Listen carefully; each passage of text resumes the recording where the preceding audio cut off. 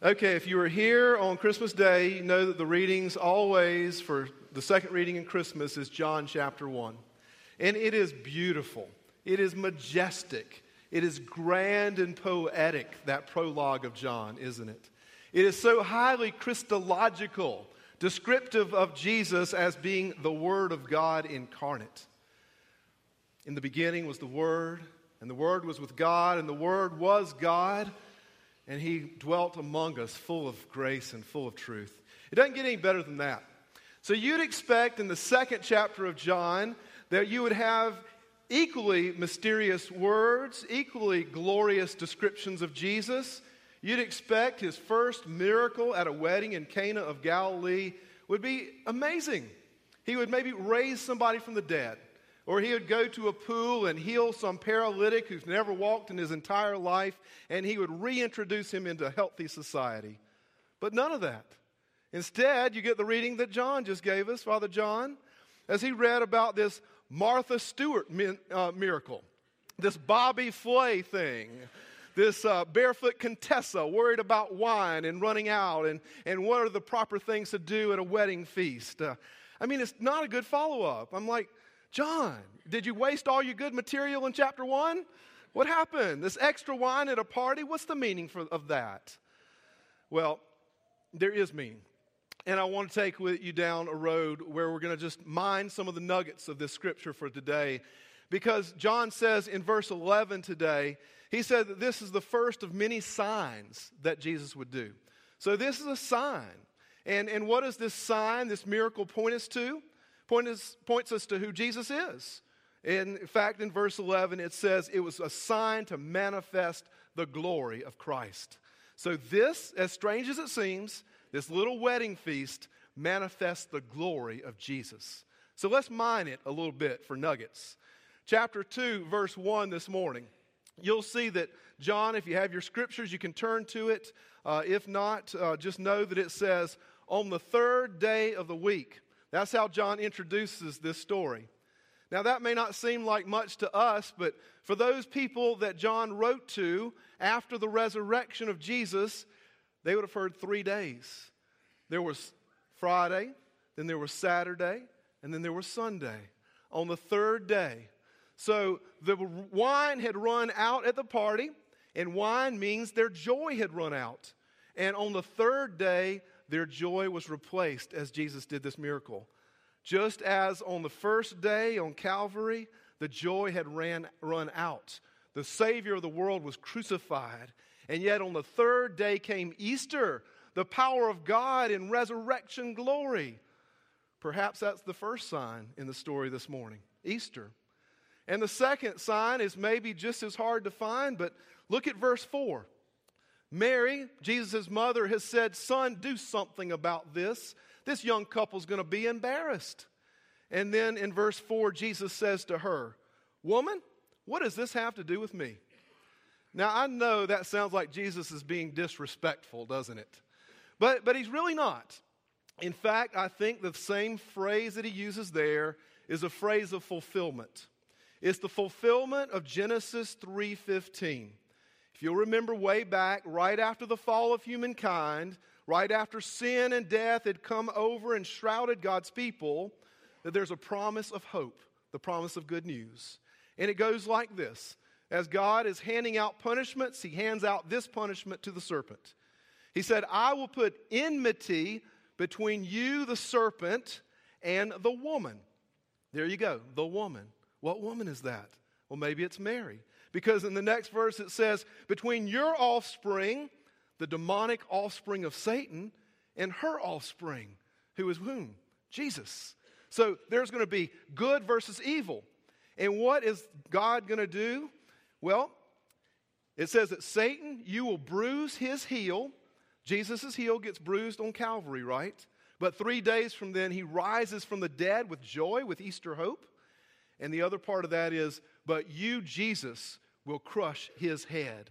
Jesus will trample down death by His death, rise victorious from the dead, and overcome sin and the devil and the flesh that seems to want to betray us. So, how do we know this?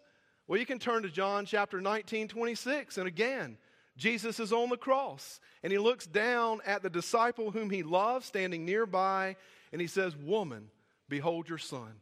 Woman, there again. So Jesus is undoing the ancient curse. That's a good sign, right? The next sign, it's at a wedding. Now, what do weddings symbolize? Now, this is some country wedding with some obscure people. John doesn't even take time to mention their names.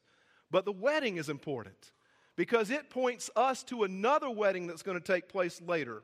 And it's the wedding banquet at the end of time, that for all believers we'll enjoy union with God and union with the saints once again in heaven. In fact, in John's Revelation in 19:9, he'll put it this way. The angel speaks to him and says, "John, write this down on a piece of paper." Actually, probably in that age, it might have been paper, it might have been something else. But he says, "Blessed are those who were invited to the wedding supper of the Lamb." And he added, "Write this down too. These are the true words of God." Now that's a good sign, right? A wedding at the beginning of Jesus' ministry, pointing us to a wedding at the end of time, a banquet where we will all enjoy the feast, where the wine, the joy never runs out, and the people of God are thoroughly nourished in God's grace. That's a good sign. Now, why wine? Wine for Jewish people would symbolize joy, right? Celebration, right? And so celebration of this end-time banquet is important for wine. The wine had run out. God's going to replace the wine later. In Isaiah 25, there's an ancient prophecy. "On this mountain, the Lord Almighty will prepare a feast of rich foods for all people, a banquet of well-aged wine, the best of meats and the finest of wines, and the shroud that had covered God's people will be lifted off forever." Now, what's the shroud? It's death. Through Jesus, he brings back the wine. He brings back the joy that we don't have to face death alone. We've got a Savior that stands in the gap, and his blood bridges that gap, atones for our sins, and lets us go into heaven triumphantly. That's what that means. That's a good sign. In verse 6, we find that there are 6 jugs that Jesus uses. They're jugs for purification. Now, why the number 6? Because in the Jewish world, 6 means incomplete. It means not yet there. It's short of God's perfection and glory. So the term 666 for the Antichrist means imperfect, imperfect, imperfect. Evil, not yet blessed by God. So the 6 jugs of purification, John is saying to us that the old rites of Jewish purification are not enough. That until Jesus comes in to bless those jugs with living forgiveness and grace, they are ineffectual to wash us free from our sins. Now, we're baptizing some children today. That water is an ancient rite of purification. But that water cannot wash away the sins of these children. Only the blood of Jesus can do that, okay? So we've got to instruct these children in Christ. Because what does Jesus do? He takes 6 incomplete jugs for purification and changes them into wine, which represents for us what? The Eucharist, the blood of Christ. So you can be washed in the water, but until they're washed in the blood through a living relationship with the Savior, it's ineffectual. So this water today will point them to Jesus, but then you've got to do your job, parents, godparents, and grandparents, of pointing them to the Savior so that they can have a living relationship. Now, he turns 6 jugs of 30-gallon jugs of water into wine. That's 180 gallons today. You got to think to yourself, what are you trying to do? Make these people comatose? I mean, they've already been drinking all week long. They're at this week-long wedding feast, and he gives 180 gallons to them? Well, here's the deal. I think it's the same sign that he'll give later as he divides loaves and fishes and feeds a multitude of people. Because at the end of that feast, there are 12 baskets left over. Today, there's 180 gallons of wine, more than they could consume. I think that's a sign of God's grace, that when you receive his forgiveness and mercy and grace, there is more than enough to cleanse your sin-sick soul, to raise you up to be born again as a living new creature, and there's more grace than you can ever exhaust. It's God's grace upon your life. And finally, at the end of the story, the wine steward steps in. Now, the wine steward's job was to make sure that the wine never ran out, to make sure it lasted to the end of the party. And so he would water down the wine at the end of the week to make sure it went far enough. But they'd already been drinking. What did they care? So he comes in and takes a ladle of this fine wine that Jesus has prepared for his people and sips a little bit. And he says, oh my goodness, he saved the best for last. This is Chateau Lafite Rothschild AD 30. This is the good stuff. You think maybe that's a sign for God's people? God sent the patriarchs and instructed them in his ways. God sent the judges, and they were great. God sent the kings to rule over God's people. God sent the prophets to turn the people's heart back to the living God. And finally, God sent his one and only Son, Jesus. He saved the best wine for the very last. And we know that we're living in the end times, in the last days, and that through Jesus, his unique and only Son, is salvation. He is the way and the truth and the life, and no one else comes to the Father except through him. So we can wash these children in the water today. They need to be washed in the blood. They need living signs that will point them to Jesus all the days of their lives. And so today, we remember this joy that comes through wine, this wedding celebration that's an end-time banquet for all believers. We remember that Jesus said, I came that you might have joy and have it abundantly. I came that my joy may be in you and that your joy may be made complete. When you receive Jesus as your Savior, you've got more than enough grace and mercy and joy. The wine ran out. That means their joy ran out. When Jesus is with you, your wine never runs out. Psalm 104:15 says, wine gladdens the heart of man, but only for a minute. Jesus gladdens the heart of man for eternity.